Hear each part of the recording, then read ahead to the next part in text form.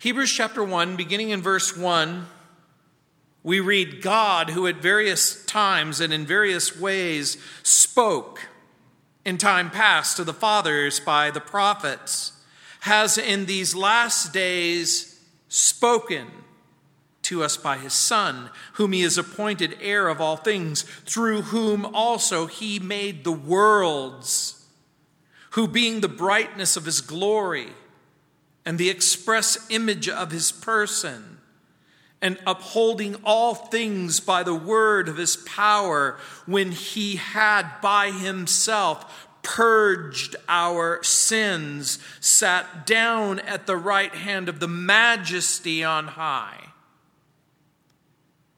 The book of Hebrews will begin with a focus on the superior ministry of Jesus, and it doesn't begin with an introduction, and it doesn't begin with a salutation. It goes right into what it wants to talk about. Do not pass go. Do not collect $200. He wants you to go right before the throne of Jesus and look full in his wonderful face. You know, the question is often asked, which religion is true and which religion is right? And the book of Hebrews makes the bold assertion, not about the superiority of any given religion, but rather about the superiority of Christ, that Jesus is superior, and he is superior over religion, and he's superior over angels, and superior over Moses and priests and sanctuaries. And the book of Hebrews doesn't deny the old revelation or the old covenant or even the old sacrifices or the old sanctuary, but rather it affirms, testifies to the supremacy of the life and the death and the sacrifice of Jesus and the resurrection of Jesus and the revelation of Jesus, and how Jesus gives us a better covenant and a better sacrifice because Jesus is eternal and complete. And so the old revelation and the old covenant revealed things about God, and it did reveal things about sin, and it revealed things about salvation. But Jesus comes and defeats the power of death and sin and evil. He comes in the flesh. He knows our weakness. He provides us with grace to be faithful to him. And in chapter 4, verse 5, we have almost that reoccurring statement where in Hebrews chapter 4, verse 5, it says, and again, in this place, they shall not enter my rest. There's a group of people who, struggling and striving to enter into rest, never find it because they don't find rest in Jesus. And so, the author of Hebrews is one of the great mysteries for Bible teachers. Some have suggested that Paul wrote the book, or Barnabas wrote the book, or that Paul and Barnabas wrote it together. Other suggestions have included Apollos and Silas. Even Priscilla and Aquila have been suggested. Paul in his letters often appeals to his apostolic authority, but in this letter, the author appeals to others who were eyewitnesses of Jesus' ministry in chapter 2, verse 3, where it says, how shall we escape if we neglect so great a salvation, which at the first began to be spoken by the Lord and was confirmed to us by those who heard him. And so, Ryrie, in his introduction to the book of Hebrews, writes, quote, it's safest to say, as did the theologian Origen in the 3rd century, that the only person who knows who wrote the Hebrews is the person who wrote it in God. And so it doesn't really help us to try and figure out who wrote it. But let me just give you at least one tiny insight. Whoever wrote it was probably a Hellenistic Jew. That means he was a Greek-speaking Jew who understood Judaism and understood what was going on in the 1st century, and who understood the diaspora. That means the disbursement of the Jews throughout the Mediterranean. And by the way, who were the original recipients of the letter? Well, it would appear that they're Jewish people, hence the name, the epistle to the Hebrews. Now, whether or not these are some of them Gentiles who have converted to Judaism, or whether they're Jews who live in the Galilee or live in Judea, whoever they are, the writer is going to make constant attestation, or he's going to constantly be citing the Old Testament and the Levitical worship. So are these Jews in the Levant, or that area of the Middle East that would occupy present-day Israel and Lebanon and Syria and Jordan?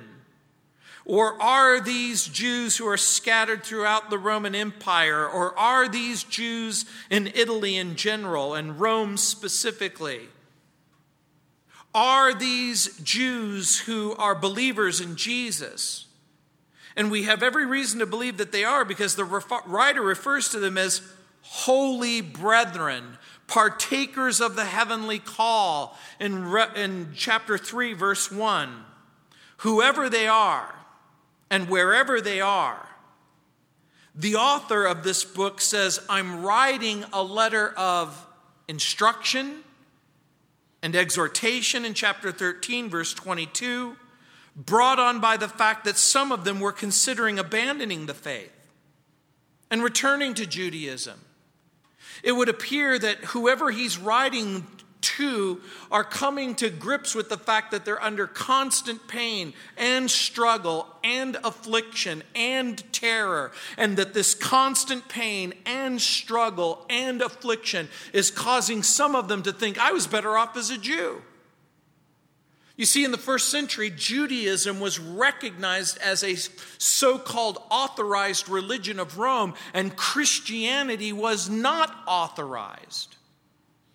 And so because of the pain and because of the problems and because of the hurt and because of the constant pressure, some of them were thinking, I'm going to go back to Judaism. And some of you might be thinking, well, but I'm not a former Jew who's worried or about returning to Judaism. But guess what? We live in a world and we live in a time when a lot of people are constantly wondering whether or not they should go back to their old way of living. Your problem might not be returning to Judaism. It might be returning to something else, a religious tradition that you grew up in, and rituals and those kinds of formal things. But it might be something way darker. It might be a return to doubt or unbelief and emptiness and darkness and pain and addiction. But the instruction and the exhortation is going to be for everyone who's ever considered, I wonder if I should go back to the old life that I used to live. The author of Hebrews is going to argue that the return to first century Judaism isn't an option. The book isn't simply an apologetic for the superiority of Jesus and the gospel of grace, but rather for the person who considers returning to Judaism, who says, I'm going to return to Judaism to avoid persecution, or I'm going to return to Judaism because that's my personal choice. For the person who wants to return to something other than Jesus because they think that they're going to find peace and rest in something other than Jesus, the writer of Hebrews is going to say, be prepared to be disappointed. Now, the letter appears to have been written sometime in the decade of the 60s, prior to the destruction of the Jewish temple by the Romans.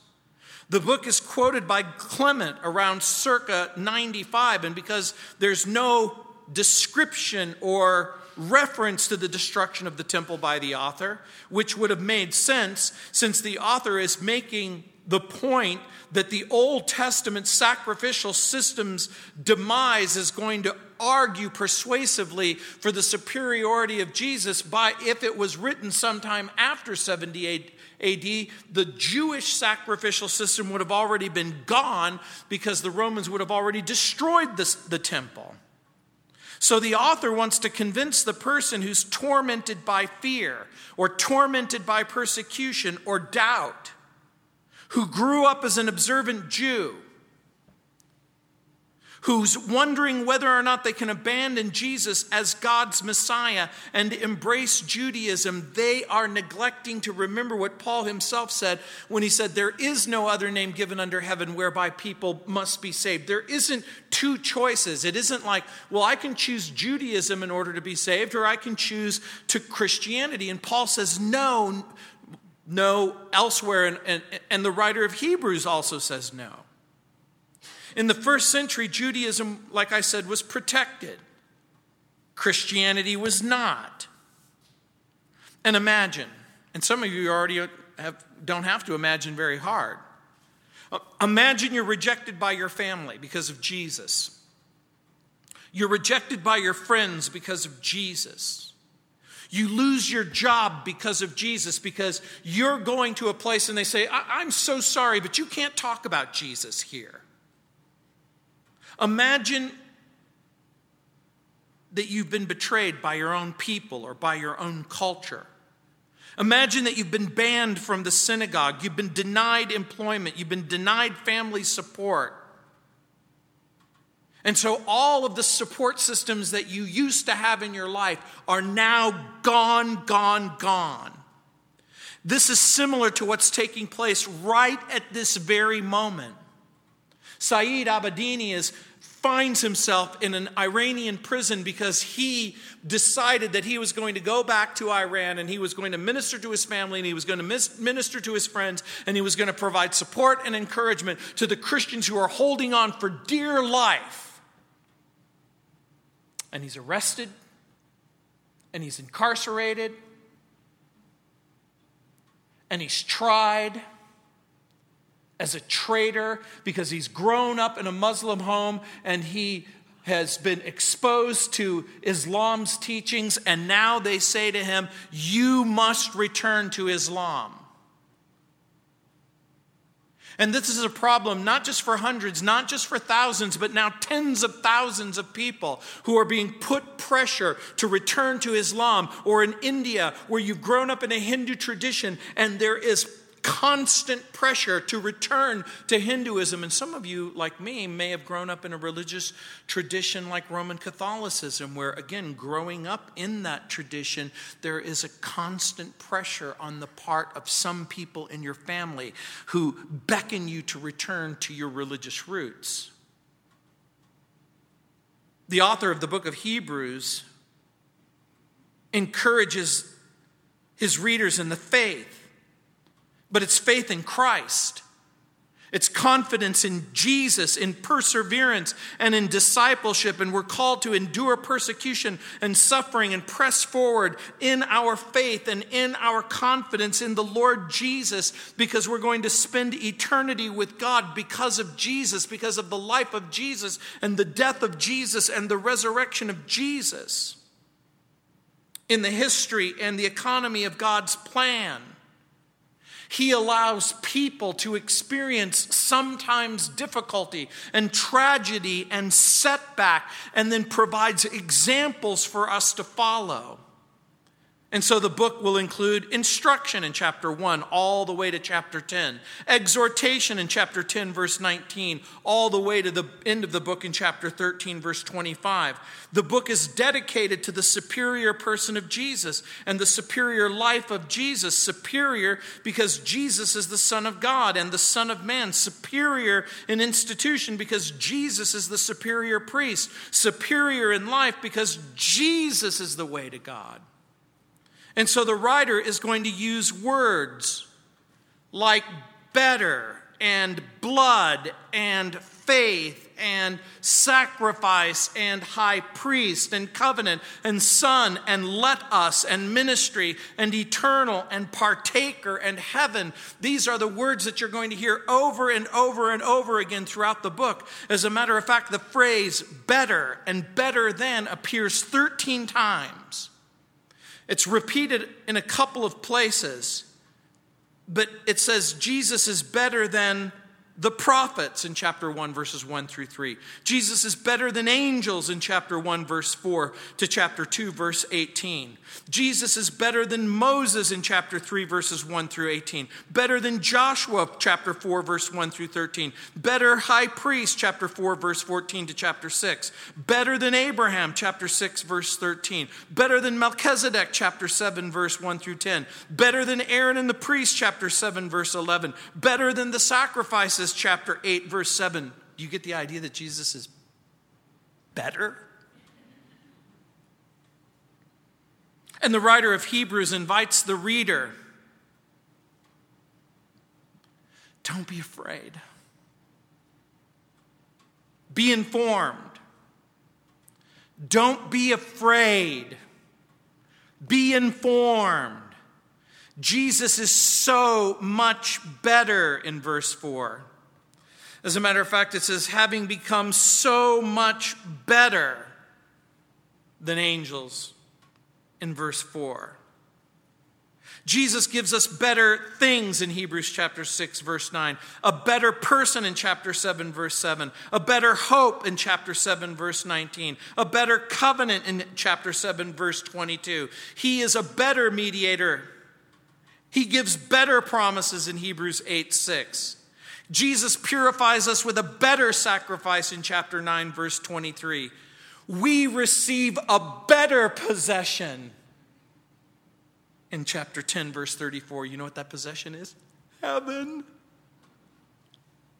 That's what the writer of Hebrews says. Jesus provides you with heaven, which of course brings a better resurrection in chapter 11, verse 35. And so, having said all of that, look at verse 1. God, who at various times and in various ways spoke in times past to the fathers by the prophets. The first three words in the original language, polymeros, kai, polytropos. Poly means many. Meros means parts, in many parts. And then polytropos, poly means many. Tropos means ways. And so it means many parts, many ways. What is the writer saying? In the Old Testament, God revealed himself to the fathers through the prophets. In the New Testament, God reveals himself through his Messiah. And so the revelation of God in times past, here's the point that the passage is making. God was speaking. God was speaking in bits and pieces and portions and prophecies. And you know what? When I was reading this passage, you know what it made me think of? Since we live in a culture, in a society where most people have a cell phone, have you ever had someone call you and they go, hello, are you there? Can you hear me? And you hear a word, and then you hear another word, and you hear a sentence, and you're cutting in, and you're cutting out, and you're going, wait, you know what? I'm in a place where I'm not getting reception. You're not coming through. And so the revelation in times past was given in bits and pieces and portions and prophecies. No singular prophet received the entire revelation of God or the total prophetic message. Not Moses, not Elijah, not Isaiah or Jeremiah or Ezekiel, not David. There were things that were given to Moses, and there were things that were given to Isaiah, and there were things that were given to David. And all of a sudden, like pieces of a puzzle or a painting where it's paint by the numbers. And you start filling in the blanks, and all of a sudden the picture starts to take shape. The Lord spoke to the prophets in dreams and visions and symbols and circumstances. And sometimes God would speak in an audible, unmistakable communication. And in those communications that he gave, they pointed to the Lord Jesus. There was a picture of a Messiah who was coming, who would be born of a virgin, who would be born of Abraham and Isaac and Jacob and Judah and David. There were bits and pieces of prophecies of where he would be born and what he would say and what he would do. And the Bible's testimony is that God has spoken. God, who at various times and in various ways spoke. For the person who says God has been silent and he doesn't have anything to say, the Bible says that's not true. God has revealed himself through nature, the world in which we live. God testifies about his identity, his attributes, his character, his majesty, his power, his creativity. God's speech can be found in God's creation. The Bible says day unto day utters speech, and night under night continues to speak. It's the psalmist's way of saying, open your eyes and look around at everything around you and how it has something to say about the glory, the power, the majesty of God. God's speech can be found in God's creation, but also in man's conscience. The human conscience provides an inner witness of our duty to God. And laws point to a lawgiver, a cosmic standard of justice. There's something inside of each human being that longs for justice. You don't have to teach a child to say, that's not fair. They don't have to have an advanced degree in law to understand equity and fairness. And so, religion, even false religion, testifies to the need for human beings to worship. There's something inside of a human being that understands that there's something bigger than self. And there's a constant question. God, if you're there, then how can I know you? And how can I be acceptable to you? So did God appoint special servants to serve in the capacity of spokespeople for God? The answer is yes. Human beings with messages from God. Did those messages include how we can be acceptable to God and live for God and please God? The message came through, but in bits and pieces. And the testimony of the scriptures is that God did in fact entrust his message to faithful men and women throughout human history. And the writer of Hebrews doesn't expect the reader to resist or reject the scriptures or the testimony that God did in fact speak to human beings. The Jews were not ignorant of their own law and their own history and their own prophecy. But in verse 2, look what it says. Has in these last days spoken to us by his Son. So how is Jesus better than the prophets? Well, he's better in his person and he's better in his message. The writer says that Jesus is God's Son, has in these last days spoken to us by his Son. The Greek reads in huio or in huios. It literally means has in these last days spoken to us in a Son. What does that mean? The emphasis in the text is on the nature and the character. So when it says he's spoken to us in these last days in a Son, the point that the passage is making is that God is making a personal revelation, an unfiltered revelation. Previous revelations were in prophecies. They were in types. They were in symbols. They were impersonal. And so just like the New Testament writer says, when Jesus gives the illustration how God sent servants into the vineyard and the religious leaders said, this is the Son. He's the heir. We're going to kill him. At the very last, God sends his Son. God sends his Son, a personal revelation of a perfect person. Only a perfect, personal person can provide a perfect revelation.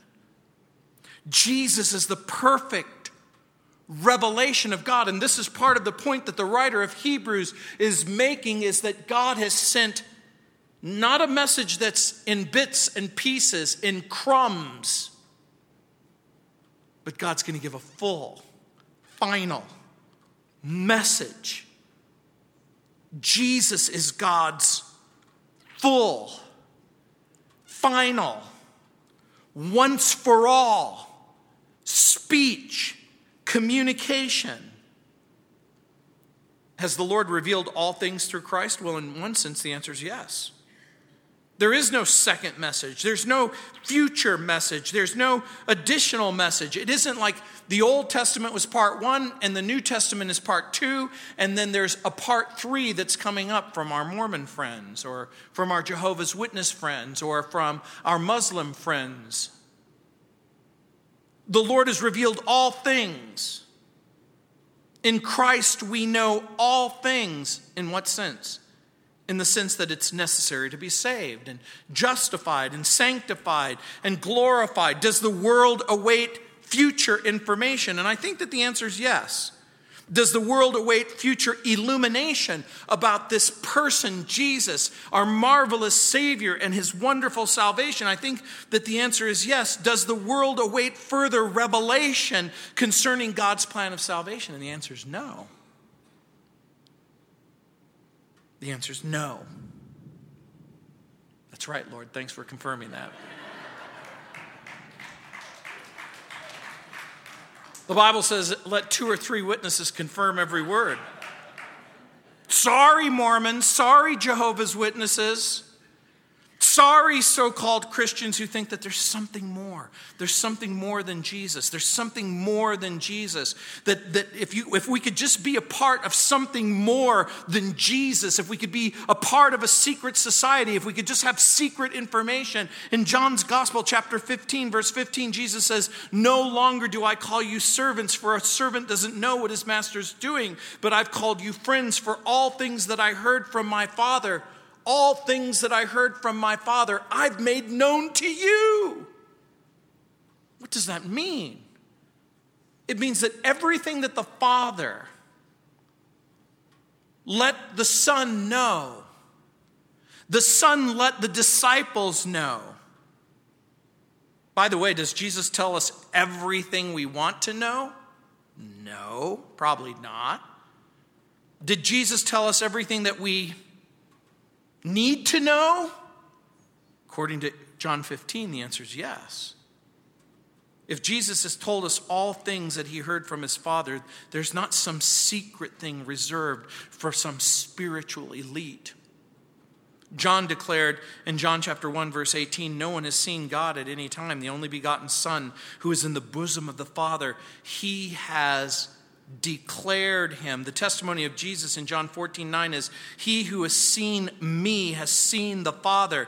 Jesus speaks. Now, this is maybe one of the most important things that I'm going to say throughout our entire study in the book of Hebrews. Jesus speaks. Not simply for God, but as God. Jesus speaks. Not simply on God's behalf.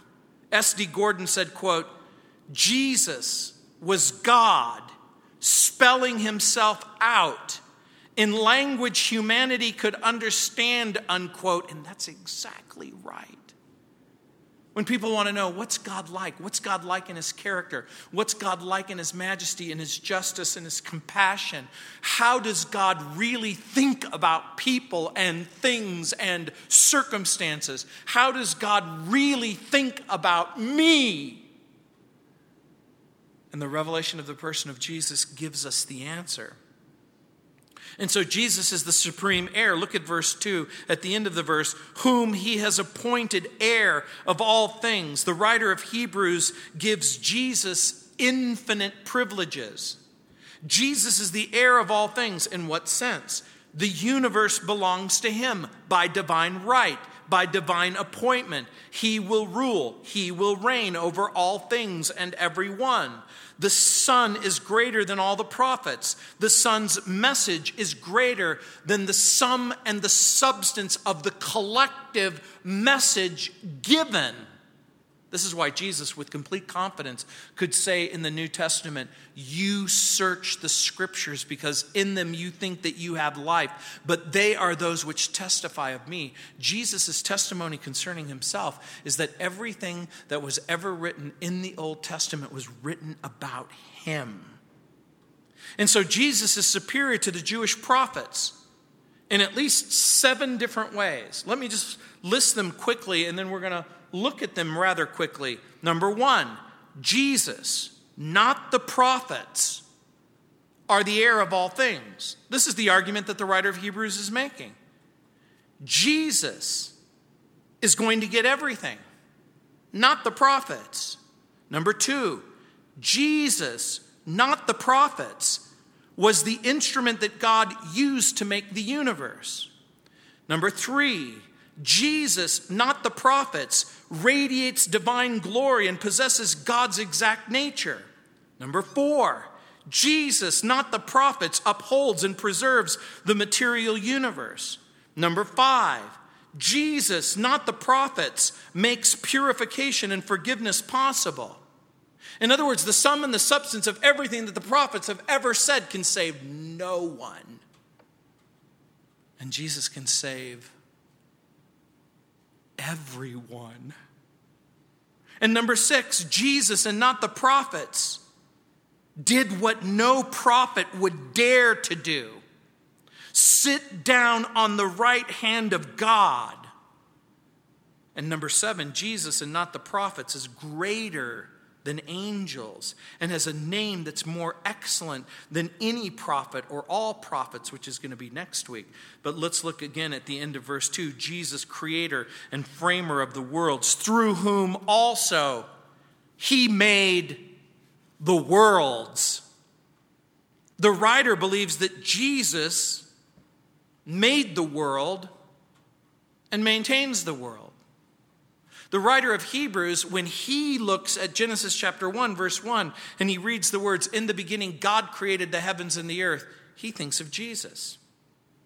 The writer believes Jesus made the world, maintains the world. The text reads, toios, aionios, literally, through whom also he made the ages. Remember the song? You stay the same through the ages. Your love never changes. Here's what the writer is saying. That before the beginning, Jesus was there.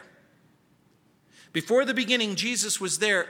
Just like it says in John 1:1. In the beginning was the Word, and the Word was with God, and the Word was God. The writer of Hebrews imagines existence coming into existence by the power of Jesus. And then he frames the ages, the idea being that as he makes the world, he frames the capacity, if you will, of everything in the universe to bring about his full and final will. The way that I would put this is, the writer believes that the actual constitution of the universe and then the development of the successive stages in the universe was made by Jesus. Minimum, it means Jesus initiated this world and every world. Jesus initiated everything that has ever happened in the past, continues to happen in the present, and will happen in the future. And because Jesus is at the beginning, and because he designed the beginning, and it orchestrates the present and the future, the writer of Hebrews says,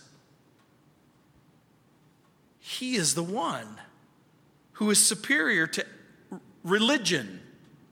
And Jesus is the glory of God. Look what it says in verse 3. Who, being the brightness of his glory and the express image of his person, and upholding all things by the word of his power, when he had by himself purged our sins, sat down at the right hand of the majesty on high. The writer piles on the titles. Do you remember when you were a kid and you would play dog pile? You'd knock a kid down, then everyone would jump on him, and then another kid would jump on him, and another kid would jump on him, and another kid would jump on him.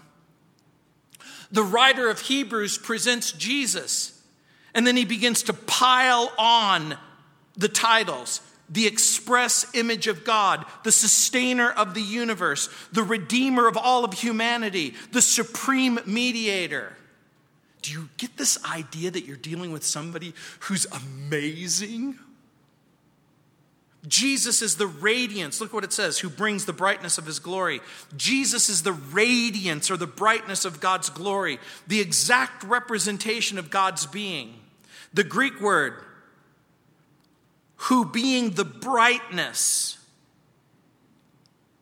apaugasma, it's passive in the sense of reflection, but active in meaning. The writer seems to mean effulgence or radiance. And so it translates the word radiant. When you think about the sun, for instance, someone once said,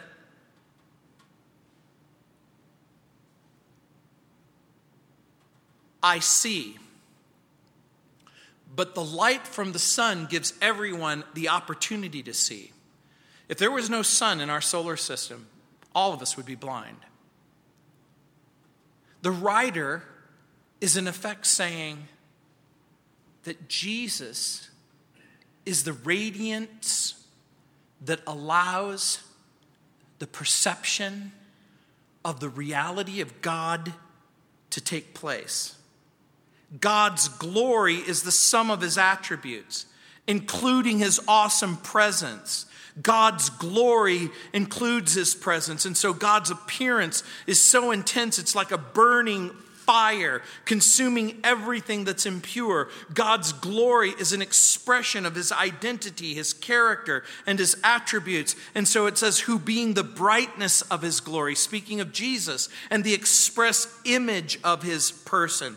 The word image is a word that was used in the Greek language to describe a tool that was used for engraving or making a stamp or a seal or an impress. Many of you know that I collect coins from the ancient world. And there was a person in the ancient world called a cellator.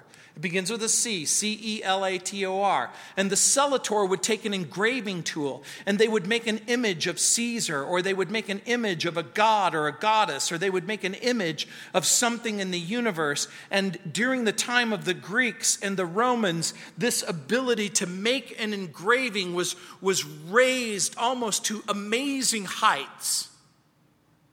And so it's the writer's way of saying, this is the way that something is recognized. In other words, the engraving means the express image. It is that by which a person or a thing is recognized. Let me help you. When you have children and you open up a book and you see a picture of a chicken, or you see a picture of an egg, or you see a picture of the sun, the moon, the stars.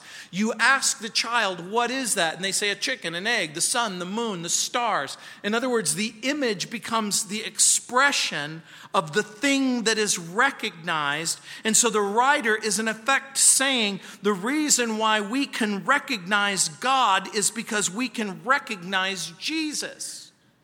I don't think that this means that God looks like a person.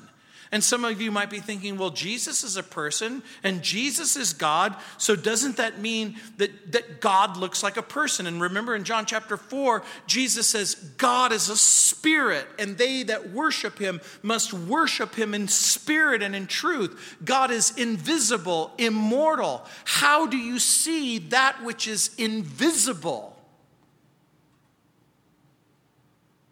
In order to see something that is invisible, it would have to now take on the characteristic of something that is visible. And so the Bible says that Jesus is a human being. He is one person with two natures.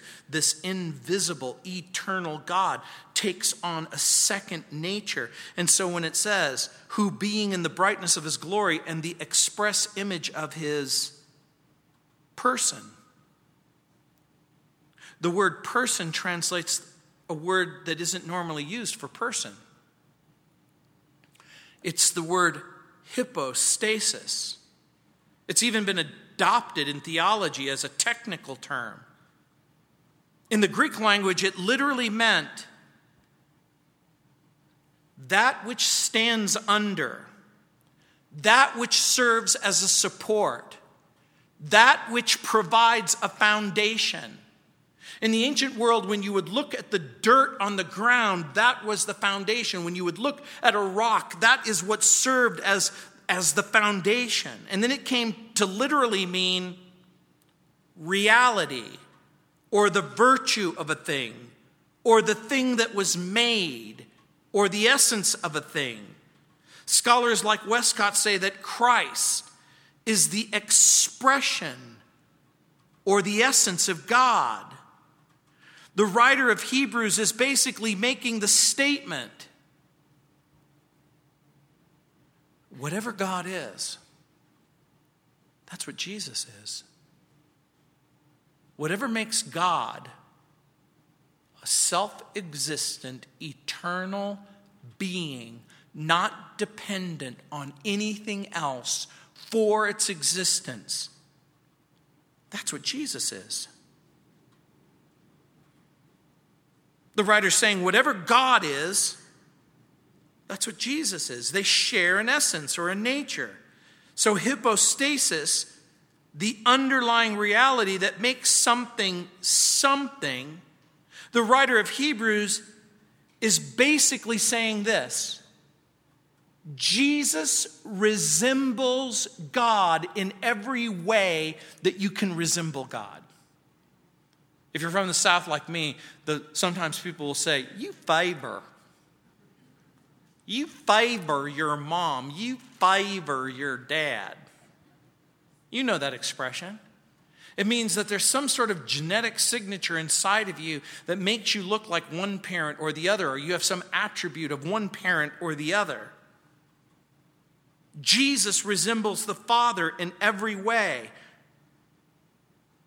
MacDonald says, the Son, being God, reveals to man by his words and ways exactly what God is like. And this is exactly what Paul says in Colossians chapter 1, verse 15 and 16, when he says, he, speaking of Jesus, is the image, same word, of the invisible God, the firstborn, prototokos, over all creation. For by him all things were created that are in heaven and that are on the earth, visible and invisible, whether thrones or dominions or principalities or powers. All things were created through him and for him. And so the scripture says there's two kinds of things. Things that have always existed, and that's God. And things that came into existence, that's everything that's not God. The Bible says God never came into existence. And so when a little kid calls me on my radio program and says, who made God?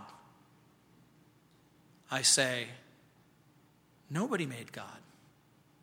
God is a self-existent being. You see, there's two kinds of things in the universe. A self-existent thing, and then everything that depends on the self-existent thing. And they invariably say, I don't understand. I go, how old are you? 7. I go, I'm 58 and I don't understand. How do you comprehend a self-existent being? Let's review. God spoke, verse 1. God has spoken to us by his Son, verse 2. Jesus upholds all things by the word of his power, verse 3. God spoke. God has spoken to us by his Son. Jesus upholds all things by the word of his power. In Hebrews chapter 11, later on, In verse 3, chapter 11, it says, by faith we understand that the words were framed by the word of God, so that all things which are seen were not made of things which are visible. Literally, the ages were prepared, framed in preparation for the succeeding generations. God prepared in time all things for the unfolding of the generations. Jesus upholds all things by the word of his power. In my lifetime, the largest science experiment ever attempted by human beings has taken place in this generation. They built a large hadron collider under Switzerland. They built a gigantic circle, and in that gigantic circle, they created a particle accelerator that goes near the speed of light so that they can take molecules and atoms and smash them into their constituent parts. Do you know why they do that? Because human beings are hopelessly curious. They want to know, well, what's this made of? And if I split it in half, what's that made of? And if I split that in half, what's it made of? And if I split that in half, and split that in half, and split that in half, and can you come to an infinitesimal, indivisible particle that you can't go any further? And we're still looking. And human beings have asked the question in every generation, how do elements stick together? How do molecules retain their ability to lock the elements into place?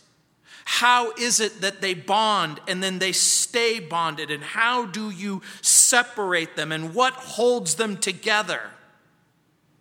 And the writer of Hebrews says, Jesus. Well, you would say that. You're a Christian. And yeah, God of the gaps. And when you don't know the answer, Jesus becomes the answer.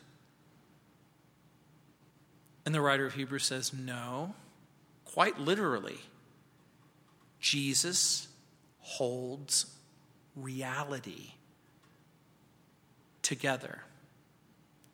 If for just one moment the Lord Jesus said, I want all of the molecules and the atoms in your chair to just simply disassemble, they would. Or you, they simply would. Everything that is everything that exists, exists because God created it and because Jesus maintains it. The Bible says that Jesus is the glue that holds existence together, the sustainer. And he holds everything together by the power of his word. Now I want you to think about that. Jesus is God's speech. In the beginning was the Word, Logos. And the Word was with God. And the Word was God. Lord Morley said, 3 things matter in a speech. Who says it, how he says it, and what he says. The writer of Hebrews says, God has spoken. God has spoken to us in Christ.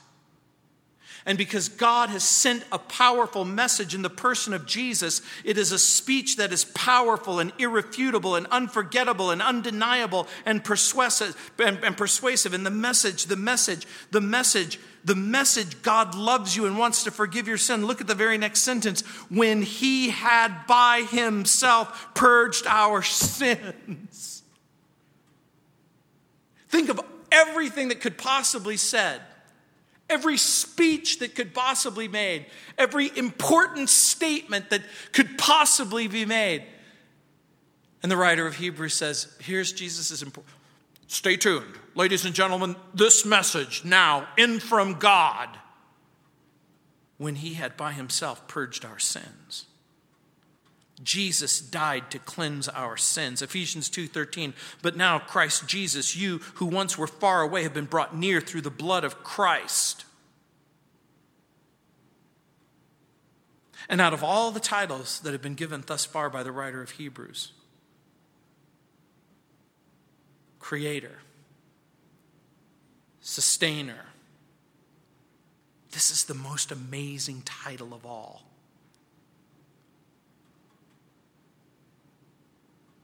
MacDonald writes, in order to create the universe, he only had to speak. In order to maintain the universe, he only has to speak because no moral problem is involved.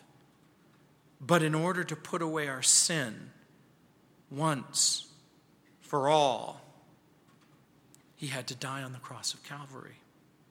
It's staggering to think that the sovereign Lord would stoop to become the sacrificial lamb. Love so amazing, so divine, demands my soul, my life, my all, as Isaac Watts' hymn says.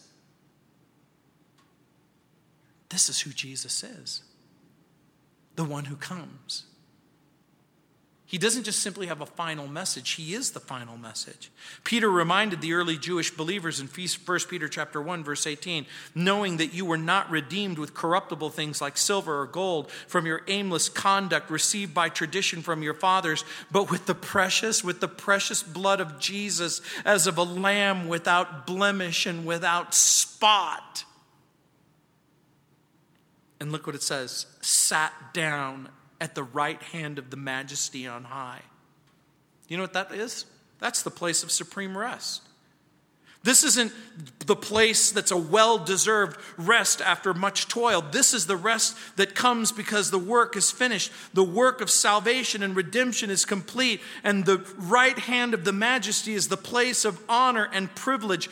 The writer of Hebrews is saying that the triumph of Jesus and the victory of Jesus and the ministry of Jesus and the salvation of Jesus is complete because God has highly exalted him. And so the right hand becomes the place of power. Again, MacDonald writes, quote, in following the pathway of our Lord from creation to Calvary and then to glory, it seems we have quite lost sight of the prophets. Illustrious though they were, they have receded into the shadows. They bore witness to the coming Messiah in Acts 10:43. Now that he has come, they gladly retire from view, unquote. What a powerful thought. What a powerful thought. Think about the thought that he's giving, particularly after all that we've studied. Imagine there is Moses in the shadow pointing you to Jesus. There is Job and Jeremiah pointing you to Jesus. There is Isaiah and Ezekiel pointing you to Jesus. In other words, the writer of Hebrews is saying that the sum and the substance of all of the prophets who have ever lived and who have ever spoken want you to understand about who Jesus is. Isn't that amazing? We're grateful for the prophets and the prophecies. But the writer of Hebrews says, but now we see Jesus.